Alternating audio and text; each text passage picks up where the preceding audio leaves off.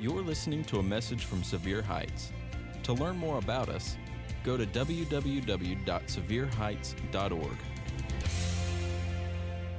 It's good to be with you this morning to close out the series.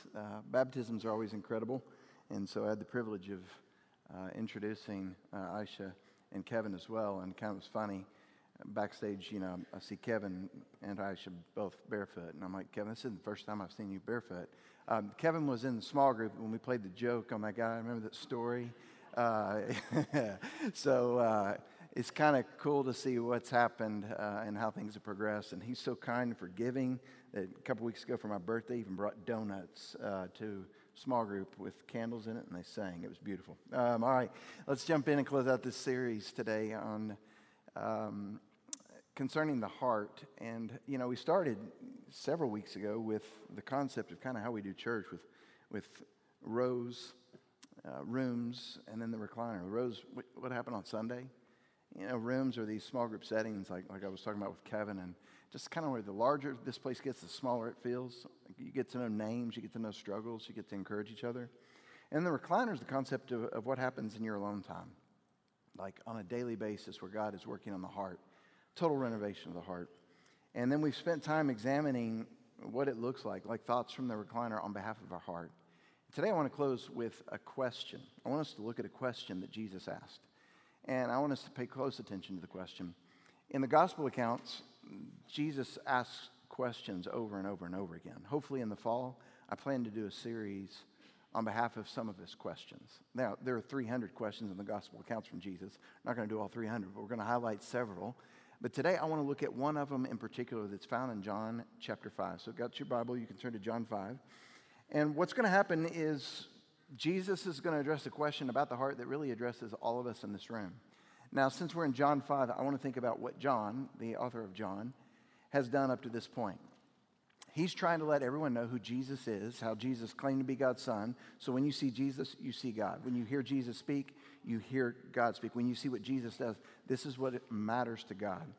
John begins this way. Like in chapter 1, he makes a statement. The Word, meaning Jesus, John 1:14, the Word became flesh.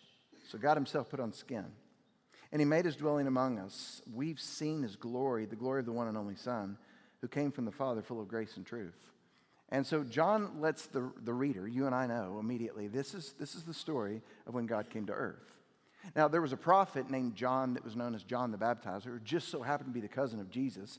And early in John chapter 1, John makes reference to when John the Baptizer first saw Jesus. He made this statement. The next day, John saw Jesus coming toward him, and he said, "Look, it's the Lamb of God who takes away all the sin of the world." Meaning, this is the one that we've been waiting for. This is the one the Old Testament has talked about. He's finally here. So the author of John starts off immediately with God came to earth, and then he highlights how a prophet pointed out that he's here. And then you get to John chapter 2, and you see that Jesus does his first miracle at a wedding. Some people ask, why would he do the first miracle at the wedding? It's simple. When you read in John chapter 2, it's because he was invited. Like it says, Jesus and his friends were invited to the wedding.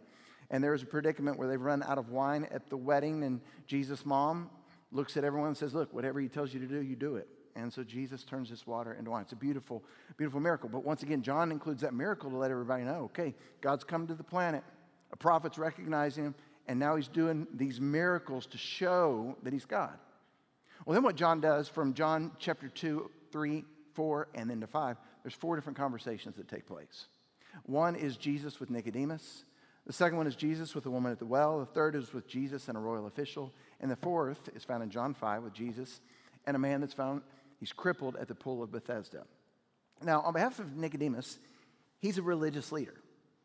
On behalf of the woman, she's just like us. She's not a Jew, but she is caught up in her sin.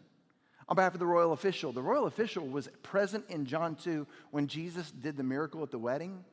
And he's asking Jesus to perform another miracle on behalf of his son. But what Jesus is telling him about, it's not just signs, it's about faith. And Jesus heals his son just with the word. But then we get to John chapter 5, all right? So this is the 4th conversation. There's a dialogue that takes place, and we'll see the question in this conversation with Jesus and a man that's crippled at the pool of Bethesda. Now, there's a lot of parallels with us, the condition of our heart, the condition of what they would say here is an Orthodox Jew, but I would say religious Americans. And it's all wrapped up in this story. So I want us to look at it together. John 5, verse 1. Sometime later, Jesus went up to Jerusalem for one of the Jewish festivals. Now, there in Jerusalem, near the Sheep Gate, was a pool, which is called Bethesda. It's surrounded by 5 covered colonnades. So Jesus heads to Jerusalem. It's one of the Jewish festivals where they're celebrating God. We're not sure which one, but over throughout the year, there would be these festivals that they would celebrate the things that God had blessed for the nation of Israel. And they would specifically like highlight whether it was food, a time off. They would all celebrate what God had done through the nation of Israel because of the descendants of Abraham. Well, Jesus goes into this area, specifically the Pool of Bethesda. Now, the word Bethesda, there's a play on words there. There's a word called hesed that is inside that word, which literally means the unconditional love of God. Sometimes in weddings, like in Jewish weddings, the man would say a word of hesed on behalf of the spouse, meaning loyal to the very end. And so what the nation of Israel is doing at this spot, but you're going to find out in more detail, the Pool of Bethesda is a place where people are waiting while the festival is going on and Jesus shows up at this section. Listen to verse 3. Here's some of the Jews that are at the setting. Here, a great number of disabled people used to lie. The blind, the lame, and the paralyzed. Now, these are real people with real conditions. People that are blind, people that are lame, people that are unable to walk. They are looking for healing. They are longing for the mercy of God. Now, these are real people. But in a real sense, this is also a picture of all of us. Blind, lame, and crippled, apart from God. Now, what you're going to see in the story, like they mentioned in verse number 2, there were five colonnades, 5 covered colonnades. Scholars and archaeologists would tell us that at the Pool of Bethesda, there were these five devices basically that provided shade where they would lay beneath. So those that were blind and lame and crippled, they would lay underneath these columns. And these columns were built to represent the first 5 books of the law: Genesis, Exodus, Leviticus, Numbers, Deuteronomy. Because those that were religious had a special place for the law. God had established the law.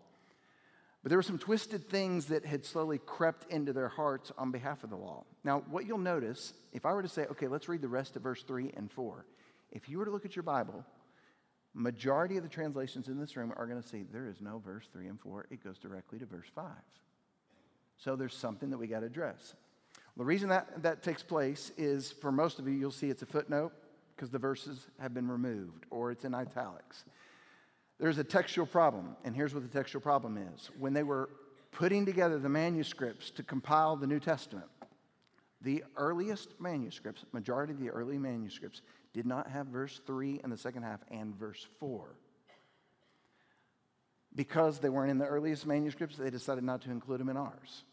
The reason they felt that they were there over time was to give clarity on why those people were waiting under the shadow at the Pool of Colonnade, at the colonnades at the Pool of Bethesda.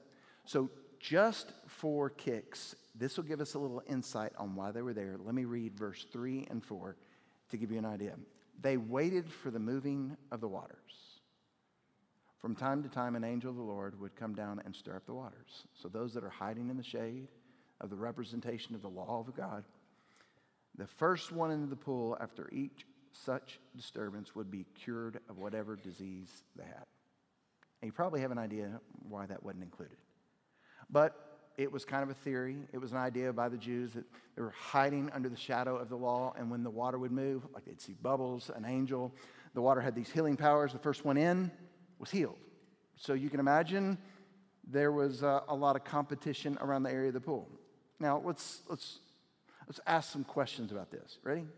Would God really provide healing to the person who got to the water quickest? Like, is that the God of the Bible? And on behalf of that, understand that amongst the Jews, those that are religious, some people saw deeds like this as an end to itself.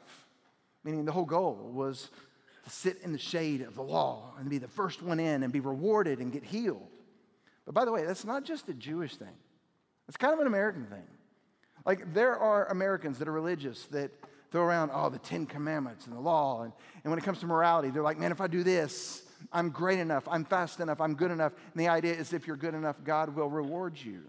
But understand, that is a twisted thinking that the heart has embraced on behalf of the law. And we're about to see how twisted it is. Verse number 5. One who was there, so one of the people that's at the pool under the shade, one who was there had been an invalid for 38 years.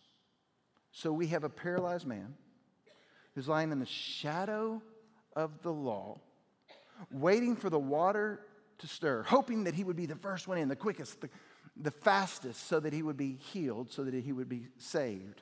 But the problem is he's paralyzed. He can't walk. I want to read the first part of a quote, and I'll read the end of it later. But this will give you what the law is really about. To run and work the law commands, but it gives us neither feet nor hands. Like the law says, okay, you got to do this, you got to do that, you got to do this, but it doesn't give us the ability to do it. Understand, the law is simply a list of rules. They are great to follow. They give us guidelines for life, but it is impossible for any person in this room to keep. Instead, we must put our faith in the creator of the law, the one that fulfilled the law, the one that established the law, Jesus. But instead, we've got a guy and a lot of other people, for 38 years, this guy, hiding in the shadow of the law, hoping for the water to be stirred so he'd be the quickest person to get in. Now, that's not at all what the Bible is about. Like, hope for healing and hope for eternal life was always promised from the very beginning through Jesus, not the law. Listen to what God told Abraham, the father of Israel, in Genesis chapter 12. And all people on earth will be blessed through you, Abraham. And you're going to be the father of a nation, and eventually in this nation, there will be a Savior, Jesus. But over time, because God created the laws, 400 years after this statement, people started observing the laws thinking, this is what got us to Jesus. This is what made us right to God. The quickest, the fastest, the best. And understand, this twisted thinking is showing up in this story. So back to John 5. Here comes the question that Jesus is going to ask that I want us to look at.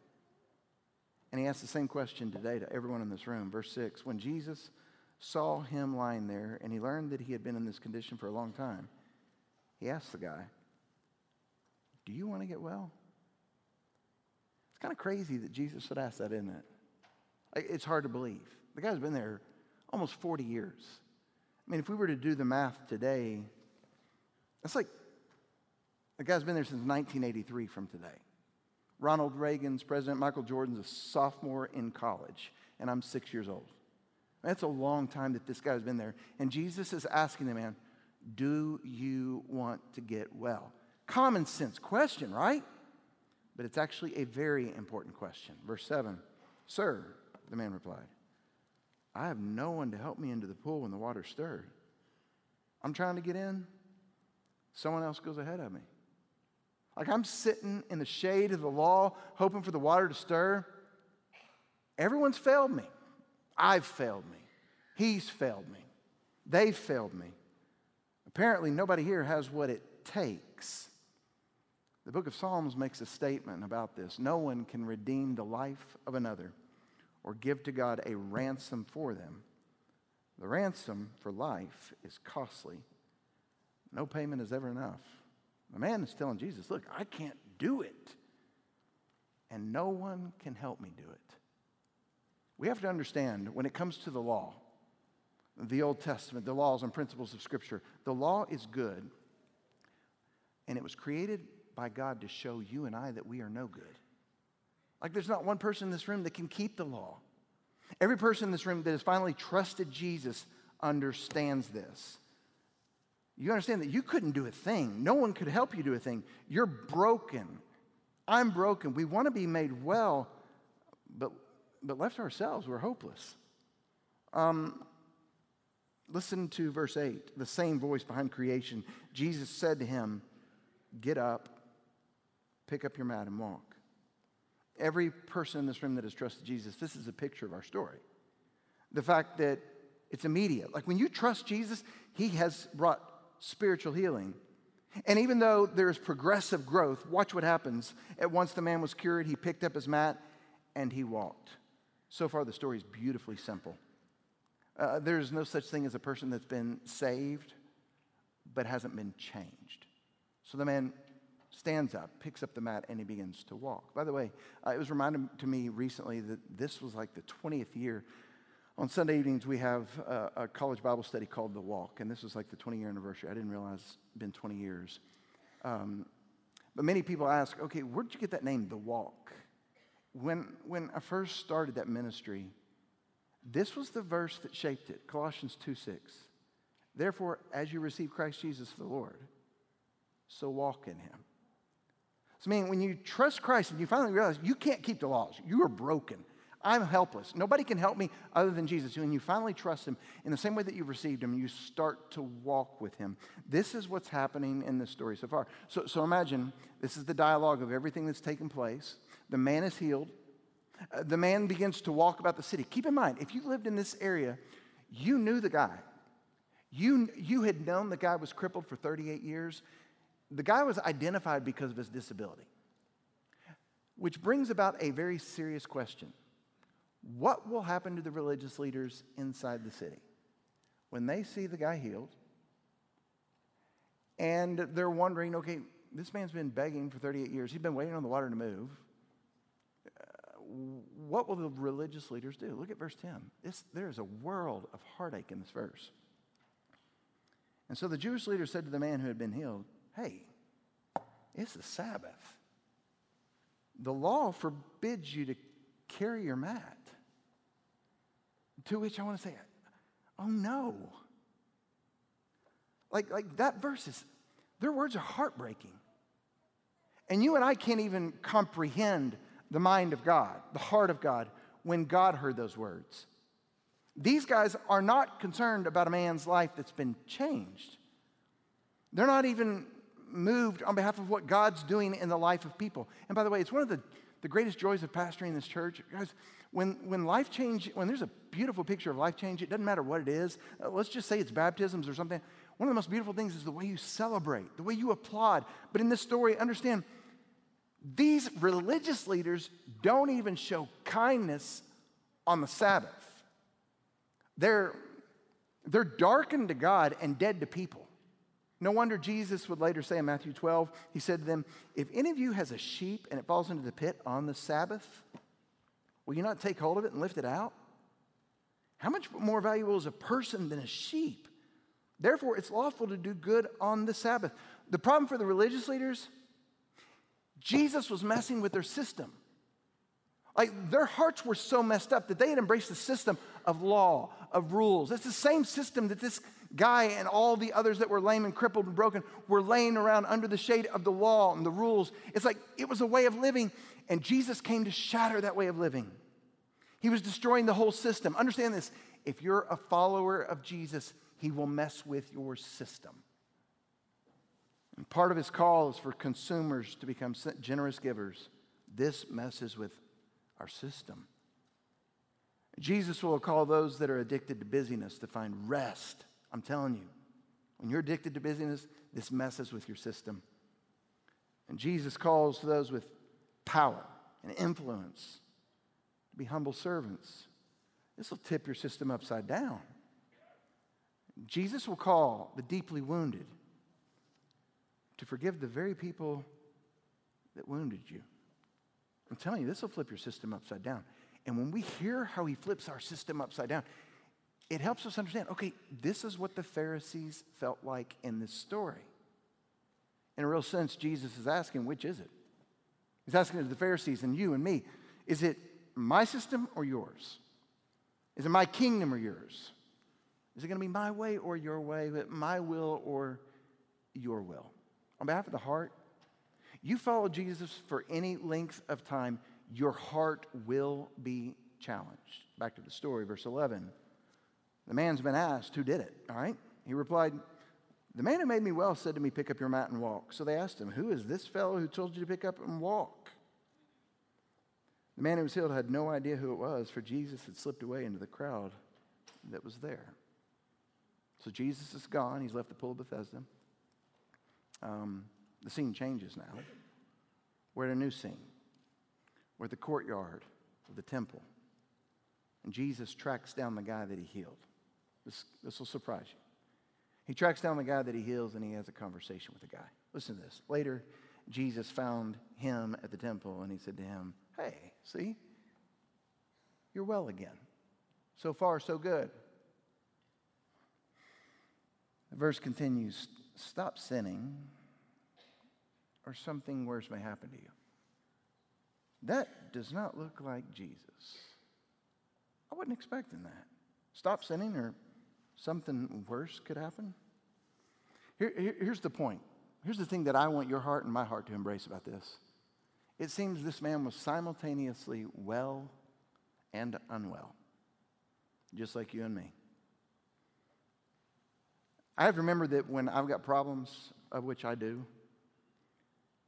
when one problem is taken care of, there's usually another problem that's still going on, and it's right in here.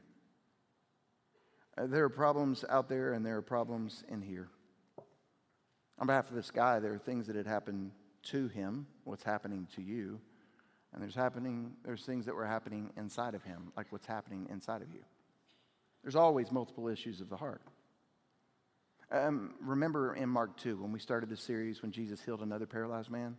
Remember they lowered him into the room, friends did, from the top of the roof, and Jesus said, "Your sins are forgiven." And everybody's like, "Who can do that? That's not why we brought him here. He's paralyzed." Jesus is like, "No, you got two issues going on here." Jesus would ask the audience, he's like, "You tell me, which is easier? To say, pick up the mat and walk, or your sins are forgiven?" And he said, "All right, pick up the mat and walk." And the guy walked. What Jesus was telling us, there's always two issues there. There's the heart, and there's this paralyzed man. And in Mark 2, when Jesus, he offered healing, he said, which is easier? Remember, I pointed out, it's easy to say, pick up your mat and walk.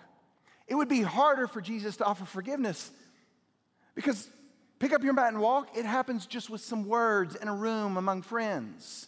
The forgiveness would happen on a hill between thieves on a cross. It would be the hardest thing to do, but Jesus is addressing the issue. There's always multiple things going on, whether it's in you or outside of you. And he asks the question, it's the big question, do you want to get well?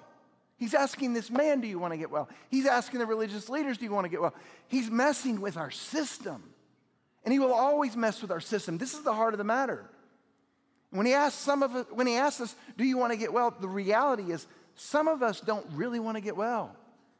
We just want things to get better. Like the marriage to get better, the job to get better, the stress to get better, the addiction to get better. We just want stuff to get better, but we don't want things to get well. And understand, he's like, every day he's addressing the heart of the matter. He wants to do a total renovation of the heart. As I read this story about a man that's wanting to be well after 38 years at the Pool of Bethesda, I couldn't help but think of this lady, Joni Eareckson Tada. And some of you have heard of her name. If not, let me tell you her story. July 30th, 1967, she was 17 years old. She dove headfirst in the Chesapeake Bay after misjudging the shallowness of the water. She became a quadriplegic from the shoulders down. She spent years in rehabilitation for her body, dealing with anger, depression, thoughts of suicide, and extreme doubts about God. You got a guy, 38 years at the Pool of Bethesda, and you got Joni Eareckson Tada, 54 years confined to a wheelchair. She's written several books. She loves Jesus, and she's just candid about going through what she's gone through. I have a friend, two friends in particular, that support her ministry and are friends with her, and I called them yesterday just to say, hey, I'm going to read this quote from Joni. It's just incredible. I thought I'd let you know. And as I was talking with him, he said, hey, Tim, let me tell you a story about her. He said, one day I was pushing, and she's got a motorized wheelchair, but I was pushing the chair up the side of a hill in Georgia in the middle of the summer. He said, it was so hot. And he said, I'm miserable because, you know, the chair could get up, but it couldn't get up at the speed that it needed to get. So I'm up there pushing and helping. He said, Tim, it's hot for me. He said, let me tell you what Joni's like. He said, she prayed out loud, but she didn't do it for me. You just got to know her. She did it because she's real. And she prayed. She said, dear God, I want to thank you for that breeze of wind. I needed it right now. He said, her heart is just always like in the movement of God. She wrote a book on heaven. It's called heaven. It's called Heaven, Your Real Home. And on behalf of this book, she's talking what heaven's like. And I'm going to tell you, like, when you read the Bible, you understand if you place your faith in Jesus, heaven's going to be beautiful. We'll get these new bodies. And you can imagine, periodically, I think about what it's going to be like to have a new body that's just perfect. How much more so do you think you'd think about having a new body if you're confined to a wheelchair for 54 years?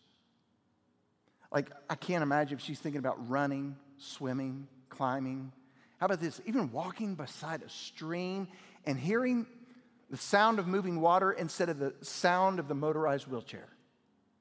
But in this book, when she's talking about heaven, I want you to hear, here's a woman that knows what it's like to long to be made well. She says this, you look at me in this wheelchair, paralyzed for 54 years now, and most people would think, oh, you're looking forward to your new body, and yeah, that's one of those fringe benefits. But I'm looking forward to the new heart. A heart free of manipulating others with precisely timed phrases. A heart free of fudging the truth. A heart free from hogging the spotlight. From believing my own press releases. A heart free of not believing the best in others. A heart free of caving into fear or anxiety about the future. I can't wait to have a heart that's free of sin. That's the lady that doesn't want things just to get better. In the words of Jesus, she wants to be well. I just want us to remember week in and week out, whether it's in a room, or recliner, whether it's at work, I'm telling you, the thing that's at stake is our heart. And what we learn in this story, if I could tell a word to religious Americans, as beautiful as the law is, the law will not save you. It just brings judgment. It's good.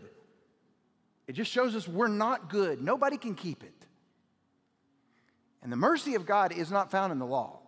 Meaning, getting healed doesn't come because you're quick and you get out of the shadow of the law. Understand, it's found in Jesus. Healing and mercy, it's found in Jesus.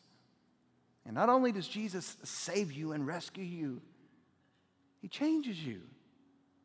So therefore, as you've received Christ Jesus the Lord, Colossians 2:6, so walk in him.